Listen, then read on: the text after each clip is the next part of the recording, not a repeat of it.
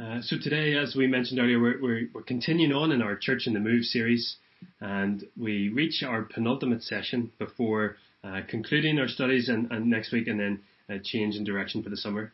And so far we've been looking through Acts chapter 6 verse 8 right through to Acts 11:18 where we left it off a couple of weeks ago. And we've charted the Church of Jesus Christ in its early days as it spread from Jerusalem outwards.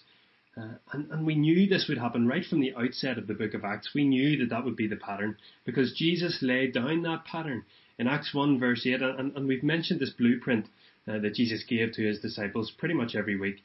But it's important for us to remember and keep going back to, because we need to remember that nothing that happens, nothing that we're reading about it is coincidental. It's all part of God moving his church throughout the known world.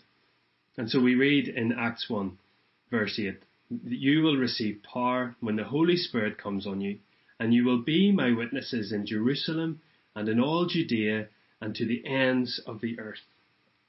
Jesus promised his followers that they would spread from their base in Jerusalem to the surrounding regions and beyond. And along the way, we've seen that this move of Jesus' followers hadn't always been easy. In fact, the very first session we had, starting back in Acts 6, 7 and the start of chapter 8, showed that the believers were forced out of Jerusalem because of the severe persecution that they were facing in the city. So they spread, and wherever they spread, remember this verse from Acts chapter 8 verse 4, those who had been scattered preached the word wherever they went. And so they were taking the message of the gospel outside the bounds of Jerusalem. And Luke then takes us in chapter 8 and focuses on the accounts of Philip, who firstly goes to Samaria to preach the good news of Jesus there. And we see that many, in Acts 8:12, many believed Philip as he proclaimed the good news of the kingdom of God and the name of Jesus Christ. They were baptized, both men and women. And so the good news spreads. God is on the move. The church is on the move. And then Philip is directed to meet an Ethiopian man who believes and is baptized. The word of God is indeed spreading. The church is on the move. And then we reach chapter 9, where we have the dramatic story of one of the greatest opponents of Jesus and his followers. He then encounters the risen Christ himself, and he becomes a follower. This is, of course, Saul, who would become Paul, one of the greatest Christian missionaries of all history. And we'll meet Saul again today in chapter 11.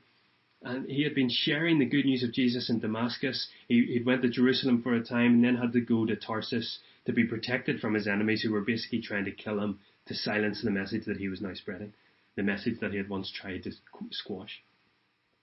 But Jesus' ministry continues through his people. And Luke, at the second half of chapter 9, brings our attention to Peter, who was traveling about the country, preaching and performing miracles. And those things proved that Jesus was very much still alive and active by his Spirit through his people.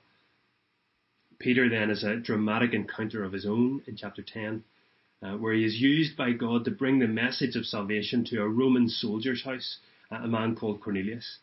We see this in chapter 10 and the first half of chapter 11. And Peter, who was a devout Jewish man, he learnt that through this wonderful scene that God's message of salvation was indeed for the whole world, not just for the Jews. But God was certainly bringing together people of all nations, all tribes, all tongues to himself. And Peter was witnessing the fulfillment of Jesus' promise that his good news message would spread to the ends of the earth. And Peter, along with the early Christians, were becoming eyewitnesses of this spread. And so God had been dramatically and undeniably on the move through his church in these chapters. And Luke now wants to take our attention to another specific example of this as he introduces us to the church in Antioch. And he does this by casting our minds in some ways back to the Christians who were spread from Jerusalem. So in Acts chapter 11 verse 19 we see that now those who had been scattered by the persecution that broke out when Stephen was killed travelled as far as Phoenicia, Cyprus and Antioch, spreading the word only among the Jews. You see how Luke is casting our minds back. We've had these wonderful chapters of Paul and Peter at work, God at work through them, and now Luke is saying, okay, remember how some of the believers in Jerusalem had been scattered? Well, some of them went to these places, and now he's going to focus us in on those places. And so our minds are drawn back to that dispersed group of believers from Jerusalem. And they're traveling big distances, and they're spreading the gospel where they go. So Phoenicia, Cyprus and Antioch, they are beyond the borders of Judea and Samaria. Indeed, they're beyond the borders that many of these people would have been experiencing. And so here is just an example of some of the places in which they went. If we had been gathered together, I would have got you to flick to the back of your Bible, of the chair Bible, and you'd see this map. And so the first disciples had began in Jerusalem. They were spreading through Judea, and you see Samaria up here. We left Philip in Samaria, in Caesarea, and we saw Peter then go to Caesarea. That's where he met Cornelius. Here we have Damascus way up here, which is where Saul had been on the way to. But just look at how far Antioch is away. Look at how far Cyprus is away. We're going to encounter some men from Cyprus and Cyrene. Cyrene's not even on this map. It's way over west.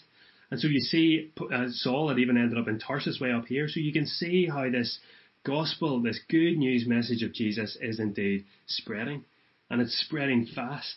And it's an exciting time to be a Christian. But notice that even as they're spreading, in verse 19 again, they're spreading to Phoenicia, Cyprus and Antioch, but they're spreading the word only among the Jews. And so some of the barriers that we had seen broken down in Peter's story, recognizing that the gospel was for more than the Jewish people, those barriers hadn't quite been broken down right across the board. And we're going to see this a little bit more in the second half of chapter 11 as we zoom in on Antioch, that it's still a new thing to take the gospel to those non-Jews who were living in the region. And so moving on into verse 20, we see this, that some of them, however, that is, some of those who were scattered, men from Cyprus and Cyrene, went to Antioch and began to speak to the Greeks, also telling them the good news about the Lord Jesus. And so as we saw from the map, these men are a long way from home, but their passion for sharing Jesus is remarkable. And having seen Philip's interaction with the Samaritans and Peter's interaction with the Romans, now we see Greeks welcomed into hearing the good news of Jesus. The church is on the move.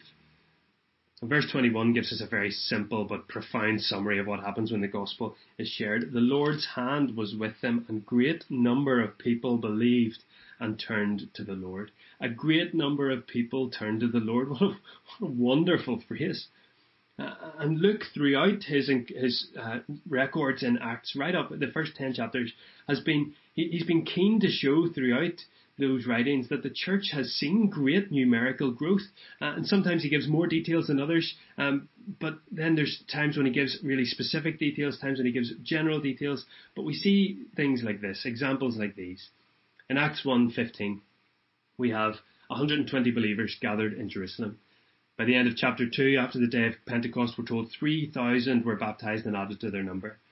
At the end of that chapter, the Lord added to their number daily those who were being saved. Acts 4:4, the number of men who believed grew to about 5,000. That doesn't include the women and children. Acts 5:14, more and more men and women believed in the Lord and were added to their number. Start of chapter 6, in those days when the number of disciples was increasing. Again in chapter 6, the number of disciples increased rapidly. In Acts 8:12, the Samaritan believers believed and were baptized, so the number is growing. The end of chapter 9, we have this marking point in Luke's writing where he says, living in the fear of the Lord and encouraged by the Holy Spirit, that is the church, increased in numbers. End of chapter 9, many believed in the Lord. And then Acts 10 and 11, as we saw, Cornelius' house, his whole house, Cornelius had drawn a crowd. He had gathered all of his friends together, it seems, and to hear the good news, and they had responded en masse. And so Luke has been keen to show that the church is growing numerically, quickly, and all over the place. And now we have the church in Antioch. And we see from the men from Cyprus and Cyrene that a great number of people turned to the Lord. And actually in this short section, I don't know whether you picked it up as we were reading, in these verses from verse 19 to 30, Luke has that phrase 2 more times, a great number of people. And so in verse 24 and in verse 26, we see a great number of people were brought to the Lord. And then again in verse 26, Barnabas and Saul met with the church and taught great numbers of people. So all of these occasions where Luke records the numbers of people gathered or very visible signs of the church growing, not only are they encouragement for us as we read, they should be encouragement for us now, today. And they should encourage us because they're evidence that the claims that Jesus made about his church were true and therefore still are true. We've referenced this a couple of times in this series already, but Jesus claimed in Matthew 16:18, I will build my church, and the gates of Hades will not overcome it. Jesus promised that he would build his church, and here Luke is marking out the evidence that he did build his church. And of course, as we gather here this morning, as believers in Jesus, followers of him, we are doing so as proof that Jesus continues to build his church. He continued to spread the good news from the eastern coast of the Mediterranean Sea in the middle of the first century, all the way to 2,000 years later in the tiny pocket of Belfast that we find ourselves in, on a tiny island, miles from Jerusalem, miles from Antioch. And indeed, believers joining us from all over the world, from Australia and the Philippines and beyond. Jesus did build his church, and Jesus continues to build his church. This is evidence, the book of Acts is evidence, and we know that to be true today. And somehow, and for some reason that only God knows, his primary way of working in the world through his church is through his people. I don't know if you remember a phrase that Paul Brennan used a couple of weeks ago with us, that the risen Jesus is at work in his church through his Spirit. The risen Jesus at work in his church, that's his people, us, through his Spirit. And of course, the work of Jesus means that his church witness for him in the world, and so his church grows as people come to know him and see him through us. And this is the model that we see here, isn't it? These men from Cyprus and Cyrene have been Jesus' agents on the ground. And now, in verse 22, we see that God involves others in that great gospel work too. So these men from Cyprus and Cyrene had gone to Antioch and started to share the good news with Greeks also. And the church was beginning to grow as people came to know and believed in Christ. Verse 22, then we read, news of this reached the church in Jerusalem, and they sent Barnabas to Antioch. And so again, here we have this example of the church in Jerusalem acting like a command center for the spread of the church throughout the region. And when they hear of many coming to faith in Antioch, they send Barnabas to check things out. And I guess we have to remember that many of the Christians in Jerusalem may still have been cautious about the gospel spreading so far. And so maybe they needed to hear from a trusted source about what was going on. Remember, we had seen this in Acts chapter 8 when Peter and John went to Samaria to join Philip to see the work of God in the believers there. And so on this occasion they send Barnabas, and he heads to Antioch. And if reputations are anything to go by, Barnabas is the guy that you would want to see walk through the door of your church. Yes, much of his story is yet to unfold in the book of Acts, but what we know of him already tells us that this is a man who's going to have a positive impact on the folks in Antioch. We even read here, it's almost a throwaway phrase, but in verse 24 we say Barnabas was a good man, full of the Holy Spirit and faith. And that phrase might even remind us of Stephen in chapter 6 and 7 when we read phrases like that. Virtually the same description is given of both men, and that is not bad company to be clumped in with from Barnabas' point of view. But it's clear from what we see about Barnabas here that this was a man who lived out the faith that he professed. His belief was visible, and we've seen that throughout encounters that we've had of Barnabas up and through the book of Acts already. And so we see in Acts chapter 4 when we're first introduced to Barnabas. In Acts chapter 4:36 we read, Joseph, a Levite from Cyprus, whom the apostles called Barnabas, which means son of encouragement. I mean, what a nickname to have. Barnabas was a special kind of guy, able to get alongside people and spur them on. The son of encouragement. And then the next time we meet Barnabas is in Acts chapter 9, when Saul comes to Jerusalem to meet with the disciples after his conversion. And understandably, perhaps the disciples are skeptical of this story. I mean, this man Saul, who had been leading the charge to imprison them and kill some of them, now wants to join them? Surely that can't be the case. But look at what we read in Acts 9:27. But Barnabas took him, that is Saul, and brought him to the apostles. He told them how Saul on his journey had seen the Lord. And it goes on, and Barnabas advocates for Saul before the apostles. And what I love about that is that Barnabas had clearly spent enough time with Saul to hear his story and to see in Saul's life the work of God that had been done. But Barnabas is the one that goes to get Saul. Barnabas is the one that goes to retrieve him and bring him back into the fold in Jerusalem. He was a great man. He was an encourager, a man full of the Holy Spirit and faith. Indeed, William Barclay has called him the man with the biggest heart in the church. The man with the biggest heart in the church. This is Barnabas. And so what a man to walk into this church in Antioch and to suss out what God has been doing among his people there. He's been doing a great thing, and Barnabas is going to witness it, but Barnabas is also going to bring so much to the people in Antioch. And there's a big challenge there, isn't it? In terms of when we see characters like this in the Bible, I think we can often think that they're too good to be true, or that can never be a real life scenario, or I could never be like that. But God's Spirit is the same. God's Spirit who was at work in Barnabas is at work in you and me. If we are followers of Jesus, if we are calling him Lord and Saviour, then our lives can demonstrate some of these things that we see in the characters of Scripture. And let's look on and see what Barnabas sees whenever he arrives in the church in Antioch. When he arrived and saw what the grace of God had done, what a phrase. When he arrived and saw what the grace of God had done, he was glad and encouraged them all to remain true to the Lord with all their hearts. God had been at work in the Christians in Antioch, and that work was clearly visible. There was evidence in their lives of the faith that they now professed. Barnabas arrived and saw the results of the work of grace in their lives. And that's not only remarkable, it's challenging, isn't it? Paul Twist spoke about this last week, but there's a challenge for those of us who follow Jesus. Do our lives demonstrate what the grace of God had done? If Barnabas was to walk into my life, would he be able to see what the grace of God had done? Is there visible and tangible outworking of the inner work that God is doing in our lives? See, perhaps if we're struggling to answer that question positively, maybe we need to heed the encouragement that Barnabas gives to the church in Antioch. Did you catch that there? He encouraged them to remain true to the Lord with all their heart. There's a sense here of wholehearted devotion that we need to recognize and perhaps rekindle in our own lives. Now, don't mistake me, the grace of God at work in our lives is an internal transformation of the heart, absolutely. I am not suggesting, nor does the Bible suggest, that there is any sense of having to work our way to earn that grace. But what we do see here is that a grasp of that grace, understanding that grace, should then be evident. It should be visible.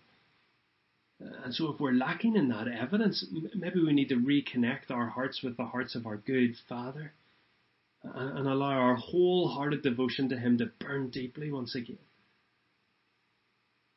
I'm reminded of the warning given to the church at Ephesus by Jesus in Revelation when he said, "Yet I hold this against you, you have forgotten the love you had at first."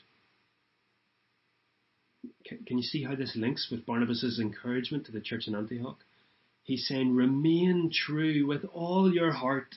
Hold tight, because it is possible to drift away from the love that we have for the Lord. It's possible to get distracted and allow our lives to be filled with a multitude of other much lesser things, and therefore we forget the love we had at first. And so the encouragement from Barnabas may well be needed by many of us, to remain true to the Lord with all our heart. See, God doesn't change. God doesn't drift. God's love doesn't dwindle.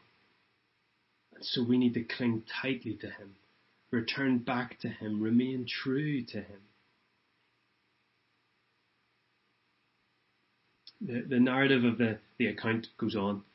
And we see that Barnabas goes to Tarsus to find Saul and to bring him back to Antioch to help minister to the people there. And as we said earlier, Saul had been in Tarsus for a while, and we know from Galatians that he had been spreading the gospel there and in other places. But in some senses, he was in hiding there because of his old Jewish friends who really didn't appreciate that he was now siding with the Christians, not fighting against them. But again, it's Barnabas who sees Saul's true potential. He has witnessed the grace of God in Saul's life, and so he goes to Tarsus to bring him to Antioch because he knows and can see how God will use him there. And together they minister for a whole year and engage in a great deal of teaching with the people. Did you pick that up at the end of verse 26? that Barnabas and Saul met with the church and taught great numbers of people. See, together they minister here and they teach. And so now that these people in Antioch had become believers, they'd become Christians, they needed to be taught the things of God. They needed to study the scripture. They needed to see how God's word would bring light and life to their lives. Now, I can't imagine that means that Saul and Barnabas didn't continue to share the good news of Jesus, that the church in Antioch didn't continue to see new believers join their number. But there's also a recognition that Christians needed to grow and develop in their understanding of God. And we have this example for us as well in Acts chapter 2, right at the end of the chapter, when we see this wonderful picture of the early church. And in verse 42, we see these words, that the first believers, that is the 3,000 that gathered, they devoted themselves to the apostles' teaching and to fellowship and to the breaking of bread and to prayer. See, they devoted themselves to teaching. And that is an important marker of a healthy church. But let's not fall into the trap that the church exists only for the benefit of those who already believe. You see, the list in Acts 2:42, teaching, fellowship, breaking bread, prayer, it could sound like it was quite an insular group, quite inwardly focused. But that's not the case. You see, we see just a few verses later in verse 47 that the Lord added to their number daily those who were being saved. So the church continued to grow and look out as it engaged in those activities. And I say that because I wonder sometimes, and I may well be wrong in this, but I wonder if there's a false impression that we can either be focused on evangelism, that is, outwardly sharing our faith and explaining the good news of Jesus, or we're involved in discipleship, that is, growing in our faith in Jesus. It's an either or. But I think the model we see in Acts 2 and the model I think we see here in Antioch is that the two go together.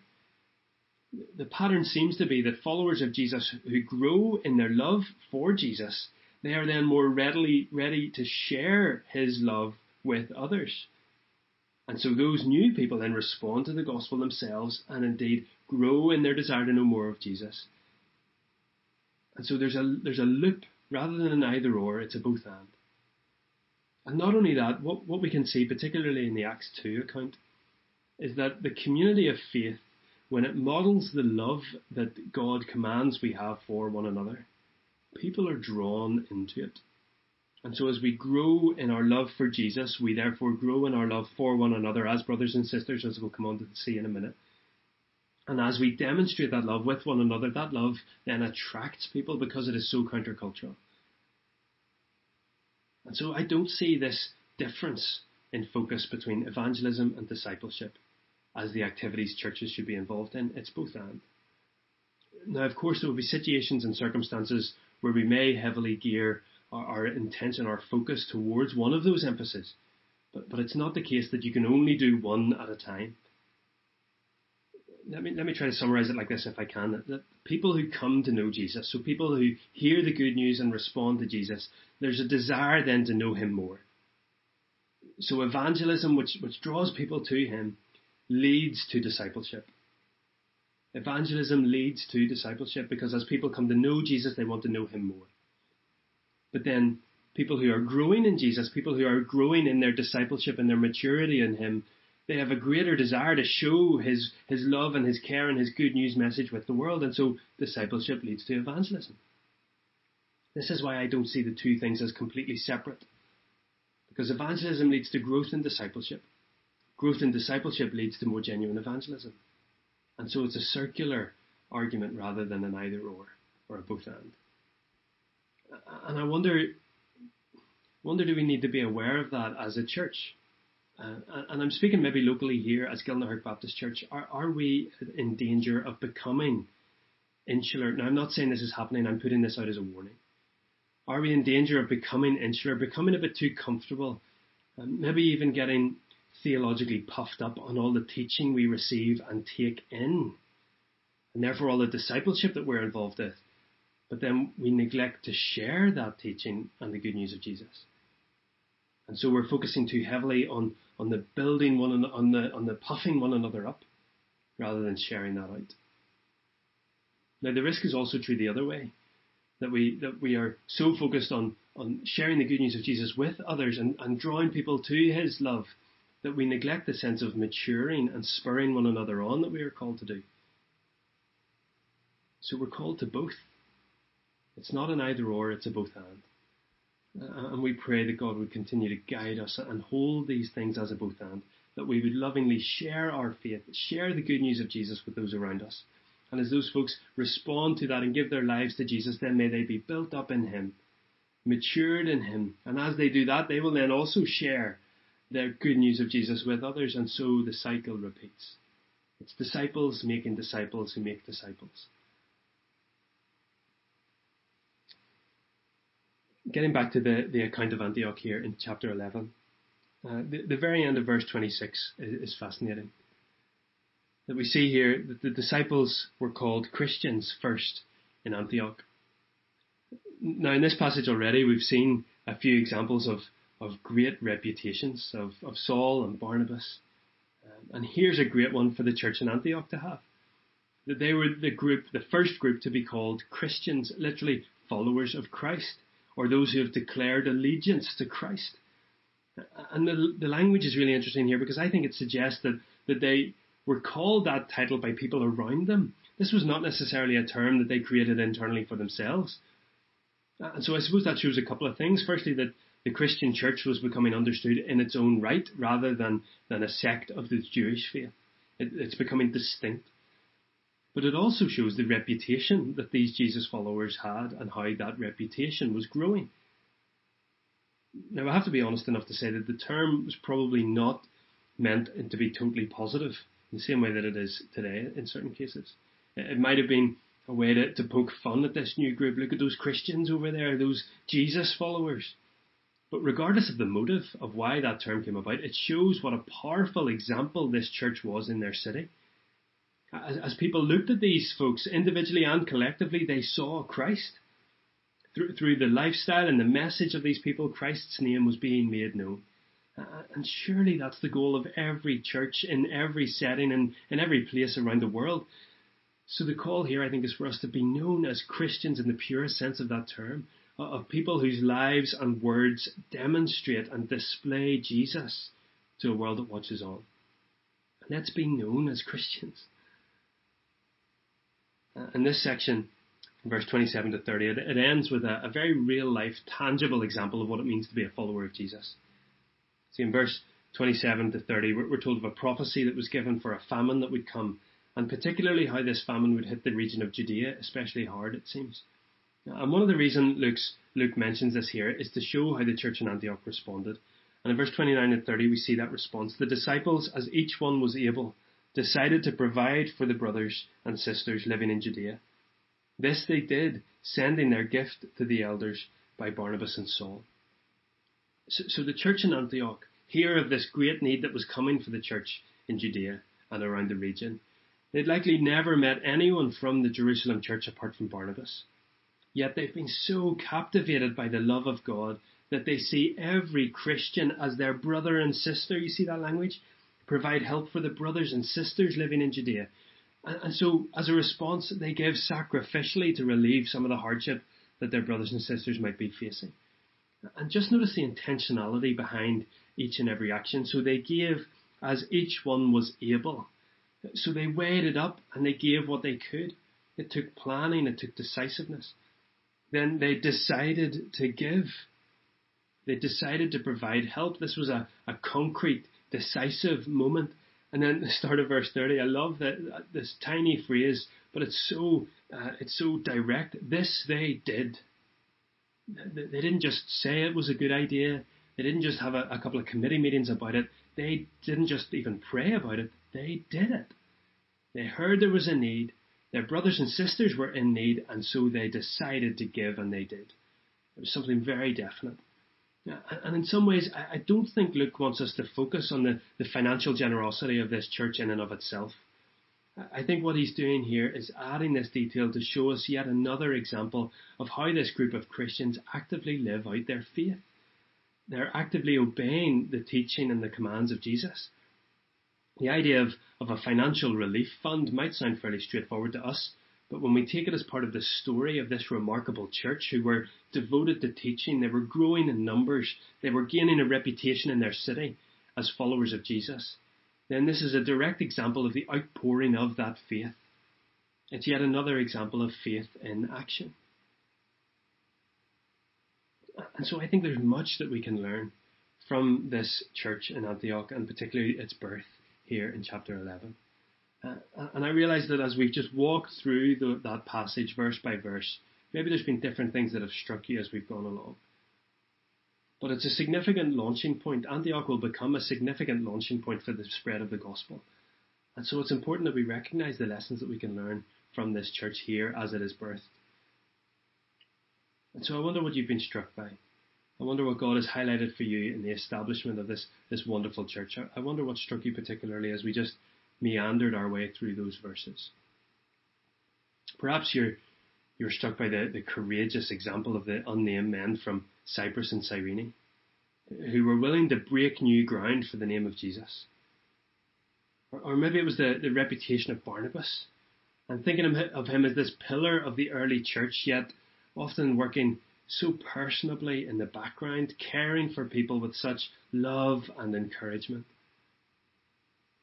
Or I wonder if you've been challenged by thinking, in our role as Christians gathered in the church to be taught by God's word, to deepen our love for him, our knowledge of him, which then compels us out.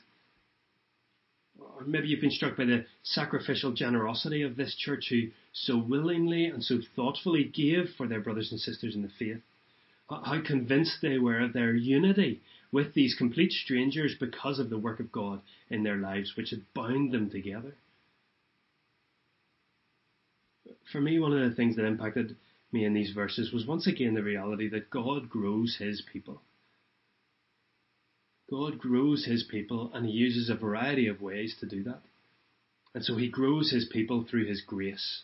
I love that phrase in verse 23, that Barnabas saw what the grace of God had done.